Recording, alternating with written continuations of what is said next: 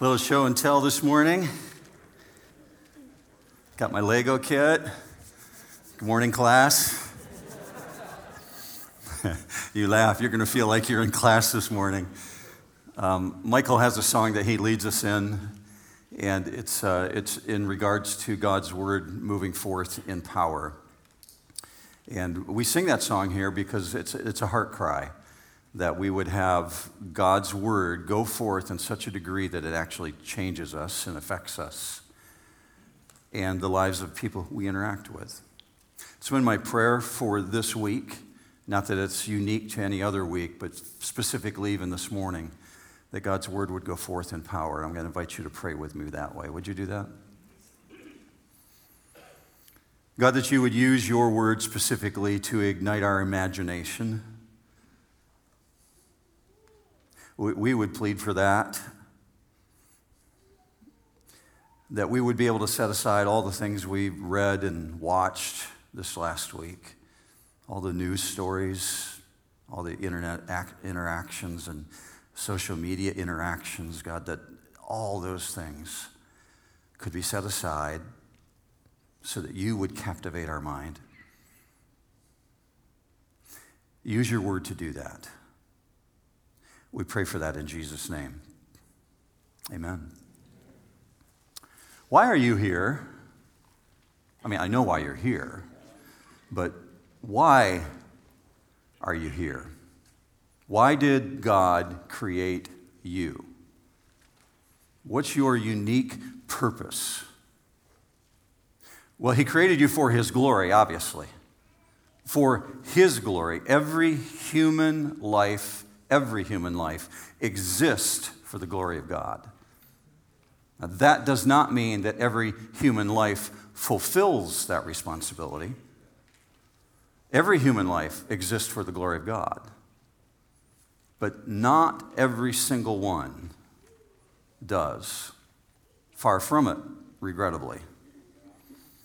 But when you, as a believer, when you understand that you are here for his glory, and that as your creator, he has the authority and the right to declare who you are, you do gain a sense of your purpose, that your life is not yours alone, that it's not just for yourself, but there's a much, much larger issue at stake to accomplish the purposes for which he put you here. Can I remind you this morning that he knows that you're here? He knows you, and he intends good for you. That's his desire. He does, because you're precious to him. Now, that aside, as this all relates to the Genesis story and the creation account that we're continuing to explore, in order for humans to live and to flourish, and to fulfill and accomplish the purposes for which he placed us on this planet, everything would need to be prepared in such an intricate, exquisite way. It would have to be dialed in, prepared to perfection in order for human life to exist on this planet. Isaiah captures that thought. Let me take you to this verse on the screen. Isaiah chapter 45, verse 18. For thus says the Lord, who created the heavens, he is the God who formed the earth and made it. He established it and did not create it a waste place, but watch this, but formed it to be inhabited. I am the Lord and there is none else. Formed to be inhabited. Everything would need to be in perfect balance. Every atom would need to be in place. Thus, the aspect of forming and shaping it from the void and the waste place that it was. If we use the phrase terraforming, that would be accurate. Terraforming the planet in order to be inhabited. So just bear with me on these words from Isaiah 45:18. Look at this, 5 words, formed it to be inhabited. The Hebrew word that's used here, this particular one, is yastar. You see it in your notes this morning, and you see it on the screen. That particular definition is Isaiah's capturing an image here.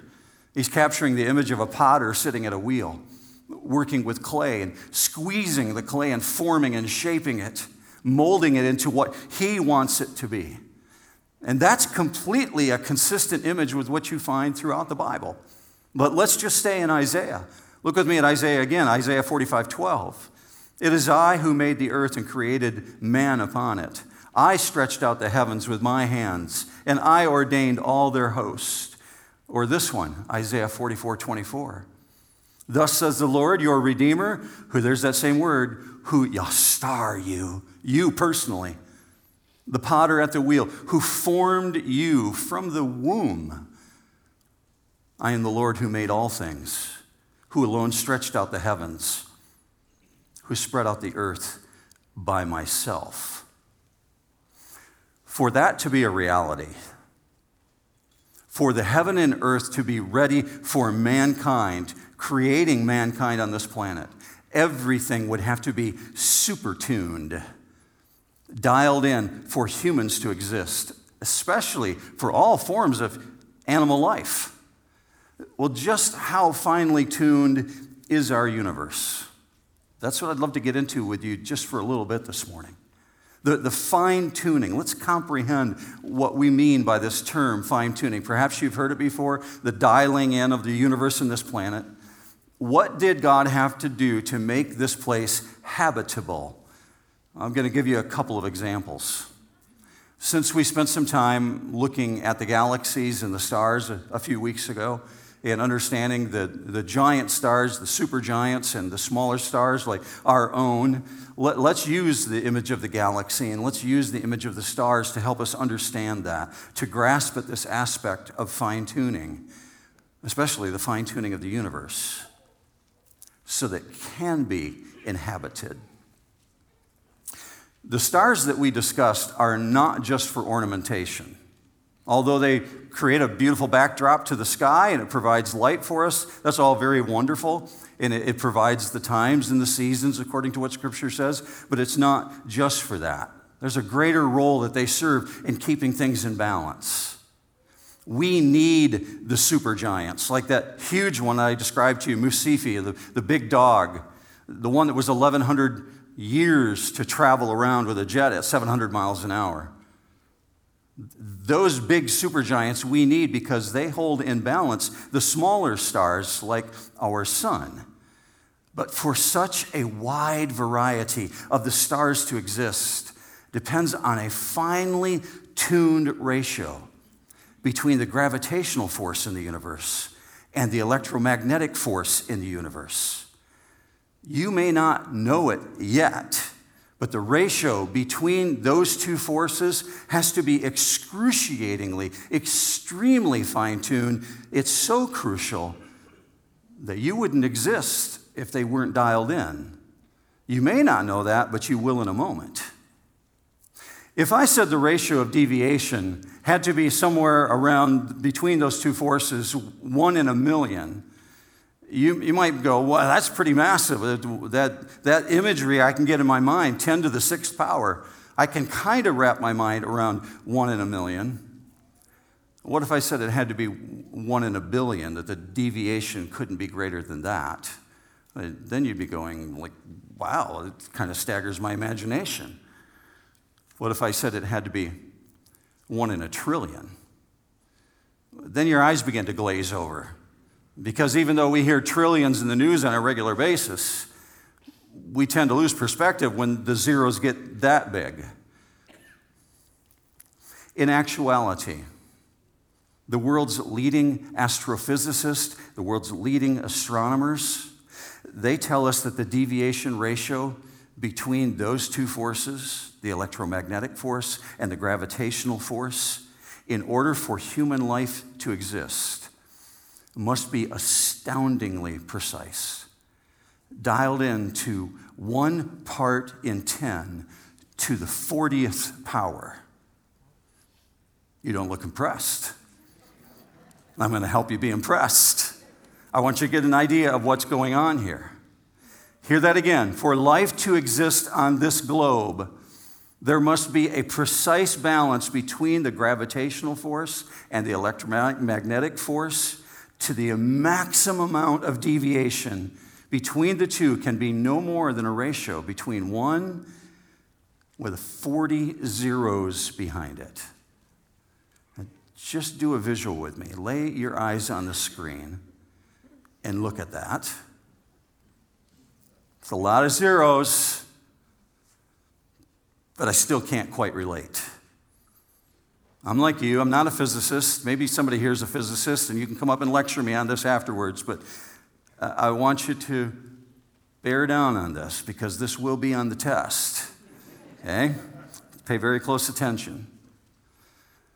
Physicists tell us, they insist actually, that the factor of deviation, of the coexistence ratio between those two is what is required for the small stars to be held in balance with the big stars, so that we understand the role that they play between the gravitational forces produced by each of those bodies in order to be held in balance. And the gravitational force is moderated by the electromagnetic force. I need to give you an illustration. Dr. Hugh Ross is an astrophysicist. He is truly a rocket scientist. Happens to be a Christian also. He wrote a lot of books on astronomy, and yet he understands in the world of physics that most of us can't relate unless physicists give us illustrations. So to illustrate 1 to the 40th power, he used the illustration of dimes. I happen to hold a dime in my hand right now. He said, imagine doing this. Imagine taking a dime and laying it down on the floor next to where you're at. Lay another dime next to it, edge to edge, all the way across the surface of the entire lower 48 states. Then cover Alaska. Then cover Canada. Then cover Mexico. And continue doing that, piling them on top of each other, edge to edge, until they go to the top of Mount McKinley. That's 20,000 feet, also known as Denali in Alaska.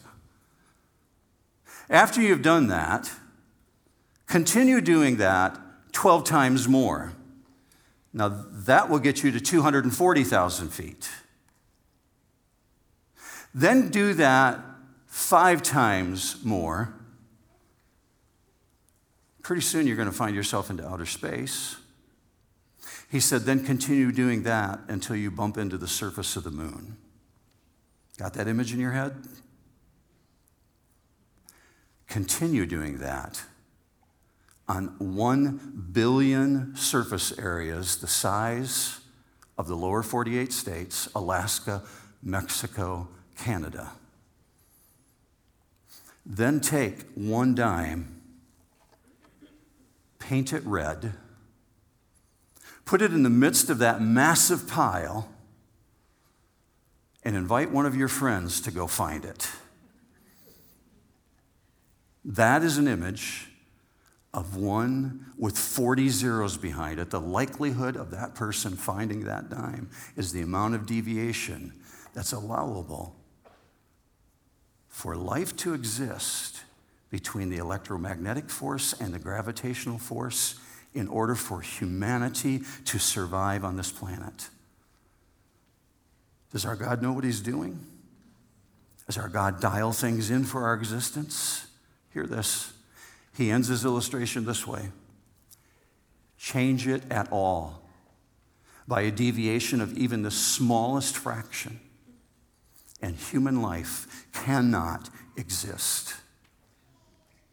No wonder Dr. Francis Schaeffer said this. I want you to see his quote. It's in your notes also. He said this: if I had an hour to spend with a person on an airplane, a person who didn't know the Lord, I would spend the first 55 minutes talking about man being created in the image of God, and the last 5 minutes of the presentation of the gospel of salvation that could restore man to that original intended image. It's good. Go with me to Genesis 1, verse 24. Look at what God did to dial in life to exist. Verse 24, then God said, let the earth bring forth living creatures after their kind, cattle and creeping things and beasts of the earth after their kind. And it was so. God made the beasts of the earth after their kind, and the cattle after their kind, and everything that creeps on the ground after its kind. And God saw that it was good. Verse 26. Then God said, let us make man in our image, according to our likeness, and let them rule over the fish of the sea, and over the birds of the sky, and over the cattle, and over all the earth, and over every creeping thing that creeps on the earth. Verse 27, God created man in his own image. In the image of God, he created him. Male and female, he created them. Verse 28, God blessed them, and God said to them, be fruitful and multiply, and fill the earth and subdue it, and rule over the fish of the sea, and over the birds of the sky, and over every living thing that moves on the earth. Noticeably, there's more than just one action going on here. There seems to be so much activity going on during this final day, the sixth day of creation. From our perspective, compared to day one, it's an abundance of activity. When we looked at day one last week, I said it just looks like God just walked over and turned on the light switch, and yet we discovered there was so much more going on than that. Well, we find the same thing on day 6. There's a lot happening on day 6. So let's stay with that phrase, let the earth bring forth. Genesis 1:24. Then God said, let the earth bring forth living creatures. That means the entire animal kingdom. Everything that functions on this planet outside of humans is being created in that moment out of the ground, literally from the soil. Now, that's amplified in chapter 2. Look at this, chapter 2, verse 19. Out of the ground, out of the dirt of the earth, the Lord God formed every beast of the field and every bird of the sky. And then it's broken down into 3 categories of land animals. This is not the fish, mind you. This is just the land animals, the species. So the first category as mentioned here is cattle. And we're not thinking of Betsy the milking cow here. It is speaking of cows, but it's not limited to cows. It's a general term for domesticated animals. So this is speaking of sheep and horses and goats and dogs. You see the word on the screen, it's the word behemoth in the Hebrew language. It's a quadruped. You have a quadruped at home? You do if you have a dog, or if you have a horse, or a goat. This is what it's talking about, the domesticated animals. And then the next category is the creeping things. This would be anything that doesn't have legs or very short legs, and so they appear to be crawling. So we can put insects into that category. But also you would find walruses and reptiles and amphibians, certainly the snakes and the salamanders. But look with me on the screen. This is the way God broke it down in Leviticus chapter 11. The swarming things that swarm on the earth, the mole, the mouse, the great lizard, the gecko. When I read that, I wondered if the people at Geico know that the gecko is in the Bible. The crocodile, the lizard, the sand reptile, and the chameleon. And then the third category, that's the beast of the earth. That would be the wild animals. Those were not intended to be domesticated, like lions and bears and Tyrannosaurus rex and rhinos, and I think house cats might fall in that category too. No kidding, you can't herd them. It's a conundrum to call them domesticated because they do what they're going to do. All of these life forms created on the very same day. The Bible says they're called forth from the dirt, from the dust of the earth, the carbon base crustal layer of this planet. All life, all observable life, all known life is made of complex biological molecules based around carbon atoms. Whether you know it or not, you are a carbon-based life form. You're made from the dust of the earth. God said specifically to Adam, this is how I made you, Adam. Look with me on the screen at this. Genesis 3:19, for you are dust, and to dust you will return. Fearfully and wonderfully made, to be sure. Every single one of us. Fearfully and wonderfully made. But you came from dust, and if Jesus doesn't come back first, you're going to return to dust. That's what we're constructed from. All life form on this planet. The primary element in your biological system are carbon atoms. Second illustration. I borrowed this from my grandson, Caden. Caden has a lot of Legos in his bedroom. And if you're not careful where you step, you might find them. The remarkable things about Legos is that they contain all these little parts that can be put together. Most of us are very familiar with Legos, and we understand part of the imagery that's going to come out of this. I'm going to have you bear with me on this illustration. Legos, we understand, that have single pieces can be used to make a multitude of different things. Put together, the pieces construct different images, and they construct different mechanisms. But if you'll bear with me on this particular image, if you will, God uses a Lego, a carbon-based Lego, we'll say, to construct life, the myriad of different life forms, the carbon atoms that come together, where a single carbon atom might be a Lego piece. When God used the carbon-based compounds, it's the entire Lego kit. And each one that comes together can make a different shape, a different form. But it's all made from carbon-based atoms.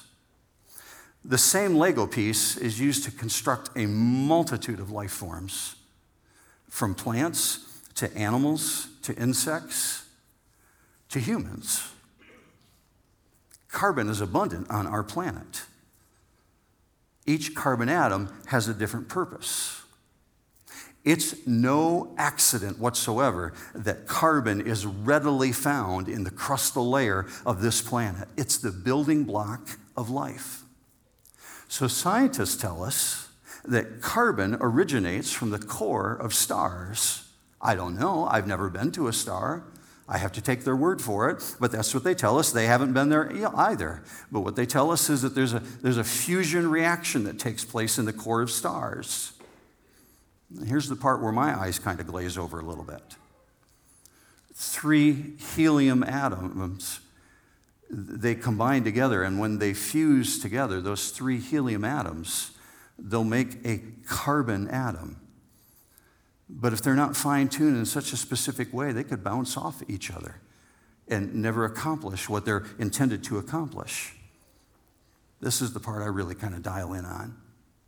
The slightest change to either the strong nuclear force or the electromagnetic force would alter the energy levels, resulting in a complete loss of the carbon atoms. The values are so precisely fine-tuned that carbon is produced. Here's the part I want you to catch. There is only one in all the universe, one viable element in the universe capable of bonding with itself to such a degree that it forms a stable chain sustainable for life. That one element is carbon. Only carbon, when it's oxidized by oxygen, yields the energy necessary to sustain the life of warm-blooded creatures. So when Isaiah writes in 45:18, he formed it to be inhabited, it implies that every aspect of life, every single aspect of our environment has been intricately designed to sustain life. Everything from the air that we breathe to the water that we drink, even the atoms that we come from, which is made of carbon. So along comes verse 26, and God has everything in place. The large stars hold in balance the small stars. The stars are producing carbon. Carbon is found on the crustal layer of the earth. And verse 26 says, then God said, it's ready. Let us make man. Let us make Adam in our image according to our likeness. Because the plants are growing now and the water is flowing. The waves are splashing on the shore. The air is crystal pure and it's time for man. Up to this point, everything God has done has been initiated by the words, let there be. But there's a major shift now in the words, in the language. Now it says, let us make. It's no longer let there be as it has been previously. Now it's let us. What is let us? It's a collaborative expression.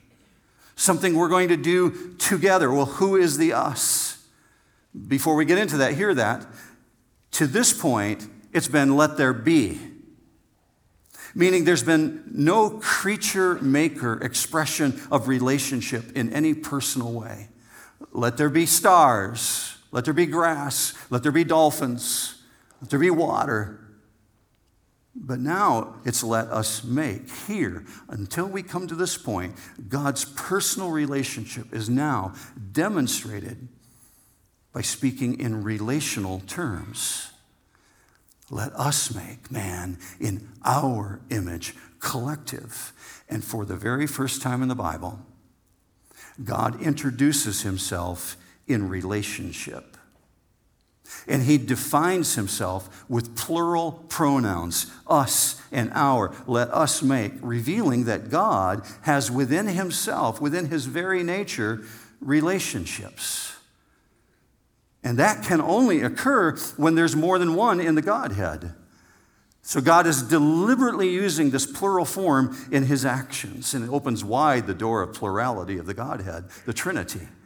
We spent a fair amount of time on that a few weeks back, so I'm not going to go back into that, but catch what it's clearly stating. It's clearly saying, let us make man, let us make Adam in our image. The Hebrew word Adam is actually Adam, and you see this up on the screen. You see this in your notes as well. It means of the earth.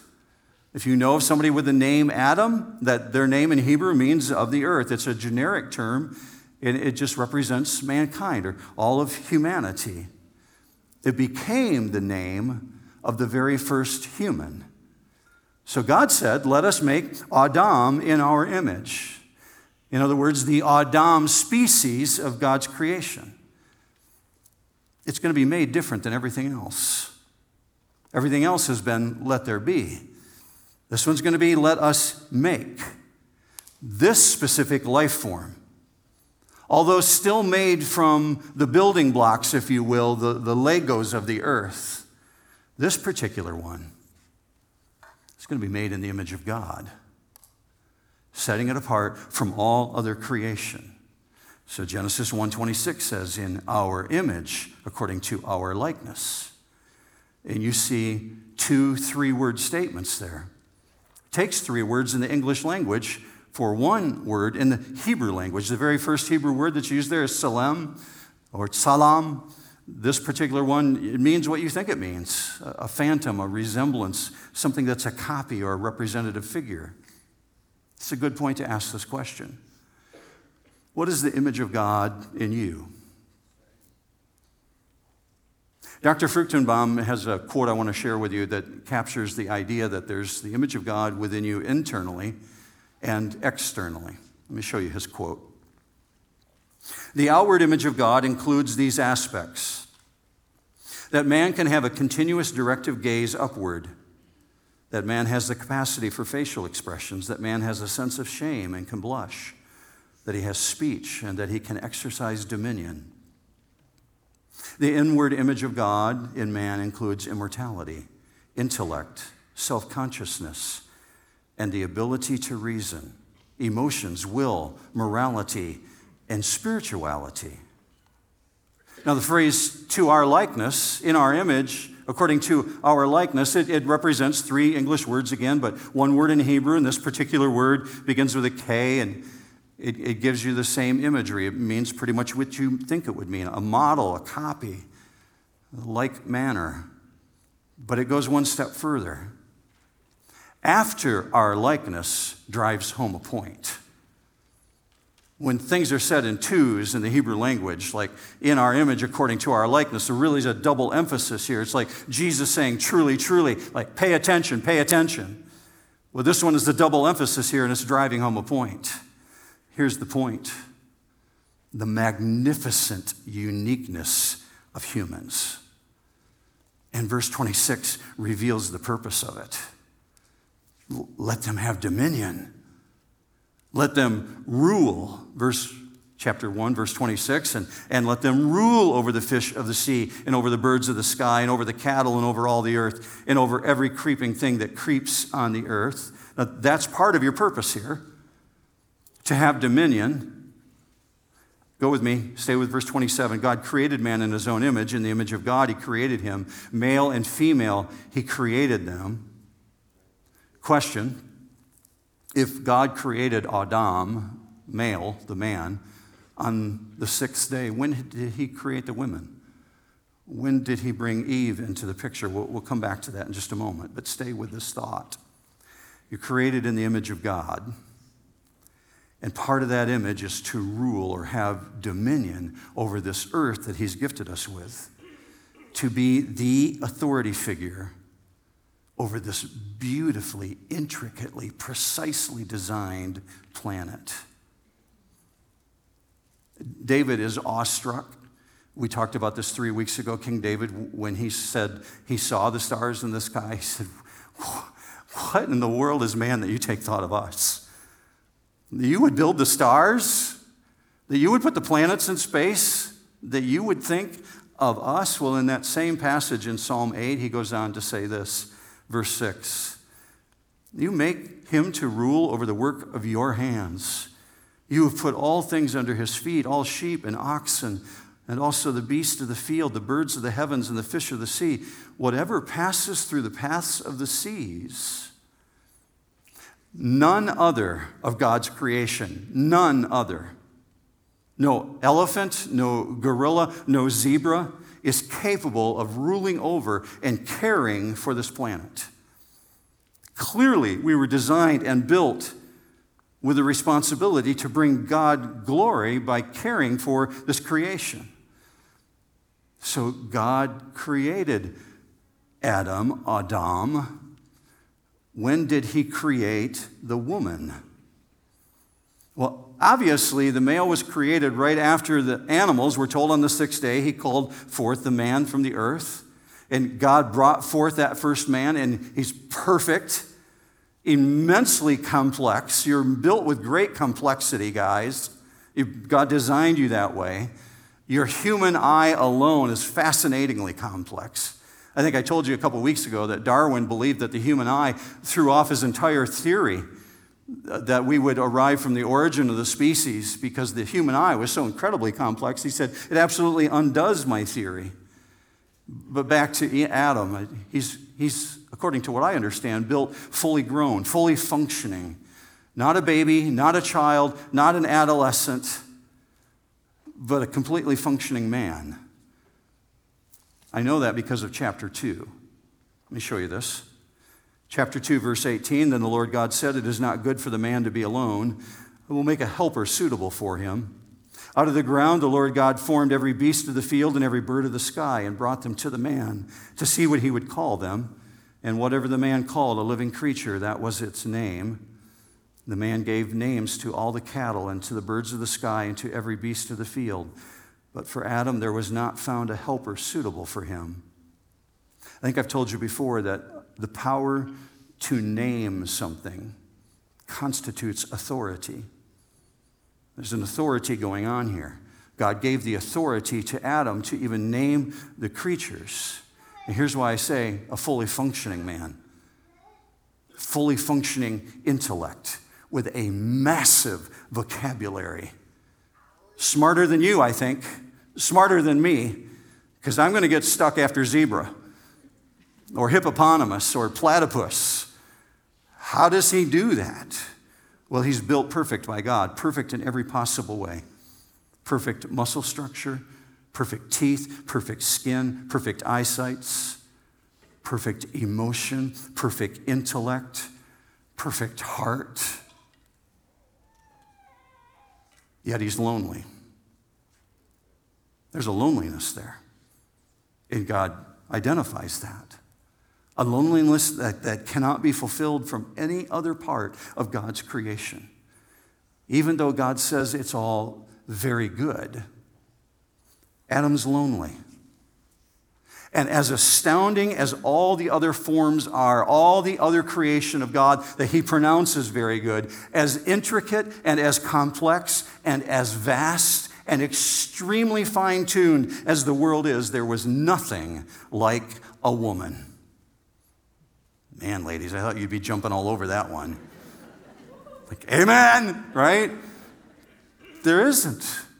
Adam's lonely, and so vast is the gulf that even the most remarkable created animal, so vast is the gulf between an animal and a human, that God declared the only way for mankind to be complete would be to have another of the same species, but intentionally designed to be different enough to be a marvelous counterpart to the male. He needed a female, and not just for procreation, as it is in the world of animals, but as a co-ruler, as a co-intellectual, to have dominion with him over the earth and alongside him.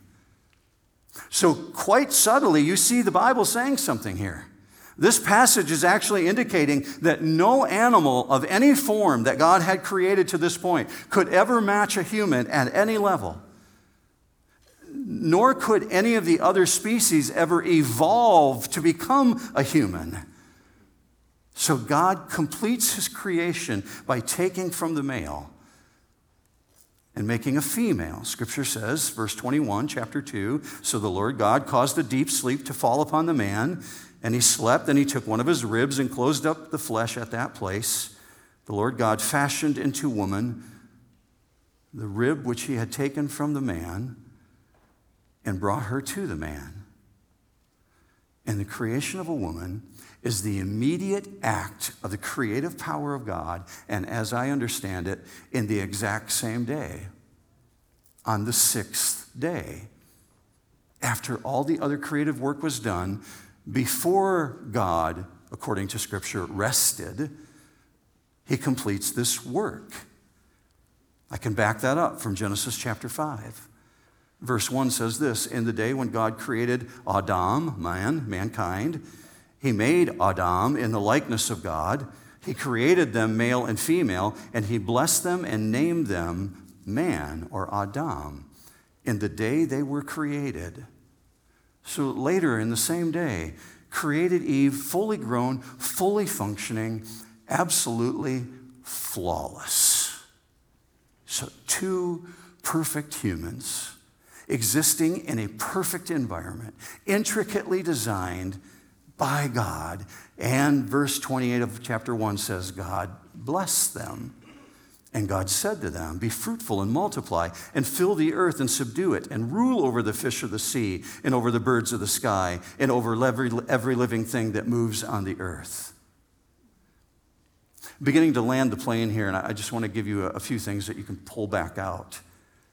There's four distinctive elements here that we've looked at. Four distinct things about the creation of humanity. Number one, you're made in the image of God. That means made with a conscience, made with personality, with a soul, with a design for relationship. You were built to be in relationship. That's what God intended. But also given the role to be king over the earth, to have dominion, to rule with justice, and to rule in such a way that you would subdue creation. Here's the third one. Made as a propagator of the human race. Distinctly male, distinctly female. No blending of the two, God created two, male and female, in order to populate the earth. And here's the fourth one, made to be the recipient of God's blessing. So God's objective, his complete purpose in bringing about this magnificent, finely tuned creation, is that we would have relationship with him and with each other for all eternity. That's his purpose. That's his design. This is going to feel like a hard shift, but stay with me on this. Remarkably, we're told in the book of Revelation that in the final days of this planet, everything is going to perish. Everything in the universe will cease to exist. Revelation actually records that the stars are going to fall from the sky, the sun is going to cease to shine, the moon won't give off its brilliance anymore, and the whole universe is going to roll up like a scroll and go out of existence. Now, making that up, look with me on the screen, Revelation 6:13, and the stars of the sky fell, the sky was split apart like a scroll when it's rolled up, and every mountain and island were moved out of their places. Peter goes on to record that all of it's going to melt with a fervent heat. It's going to be dissolved. In other words, uncreated. Keep this imagery. All the electromagnetic force energy, all the strong nuclear force energy, all the weak nuclear force energy, and the gravitational force, all of the elements, all of the atomic energy it took to build this place, uncreated, out of existence. Watch Peter's description, 2 Peter 3:8. But do not let this one fact escape your notice, beloved, that with the Lord 1 day is like 1,000 years, and 1,000 years like 1 day. The Lord is not slow about his promise, as some count slowness, but is patient toward you, not wishing for any to perish, but for all to come to repentance.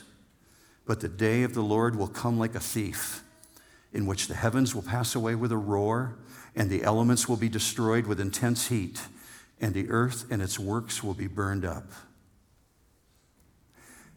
Every living thing, every green thing, every plant, every tree, every occupant of the sea, every land animal, everything in the universe will go out of existence. But not you. You were built for eternity. You were made for more. So all of the atoms in the universe will cease to exist. But not you.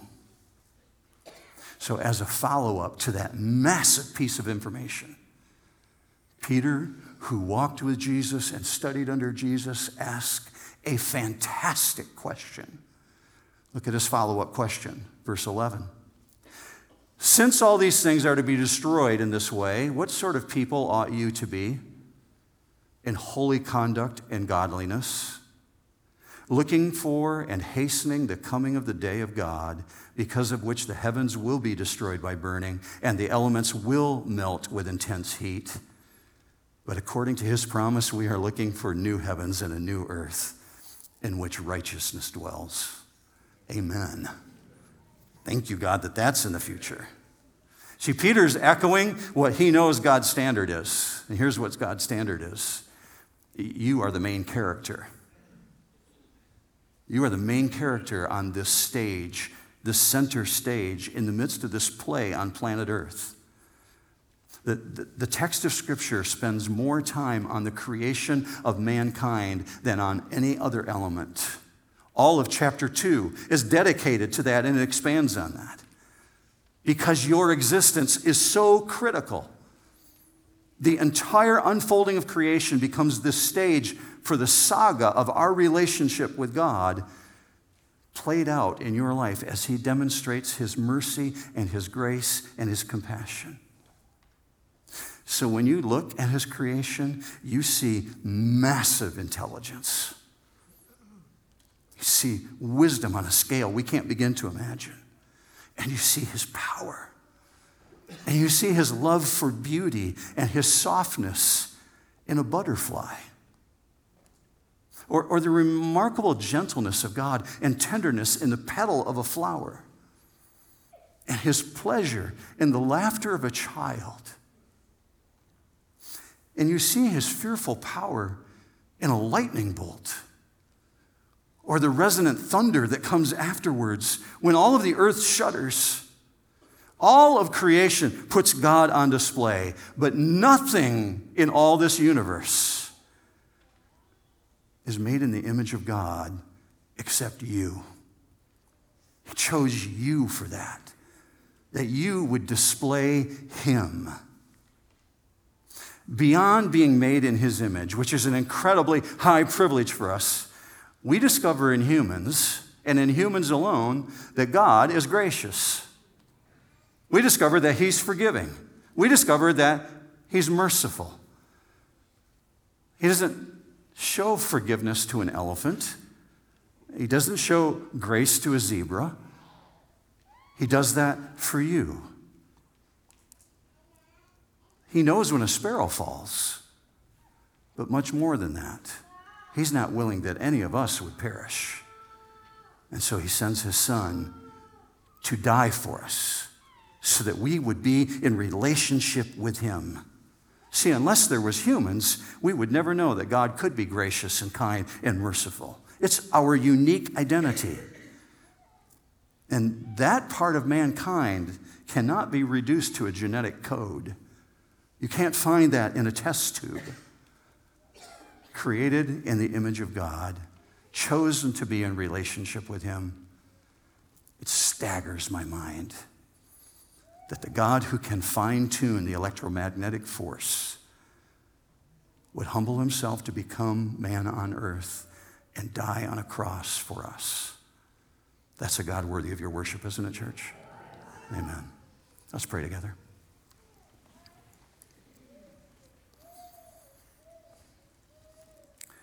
Father, I pray for forgiveness where the analogies were so simple that they don't reflect your glory, because I know you didn't build us out of Legos. You built us out of an incredibly fine-tuned system that only you could speak into existence. There's no way it could have just happened. We praise you for being our creator and our maker. And we praise you for drawing us into relationship with you. And for my brothers and sisters here who know you through the saving power of Jesus Christ, God, I pray that you would encourage their hearts, that they would take on this week to remember that we were not only created in your image, but we were created for a purpose. And our purpose is to glorify you in every aspect of our life. And Father, equally at the same time, I pray for men and women who may not yet know you in this intimate, personal relationship kind of way.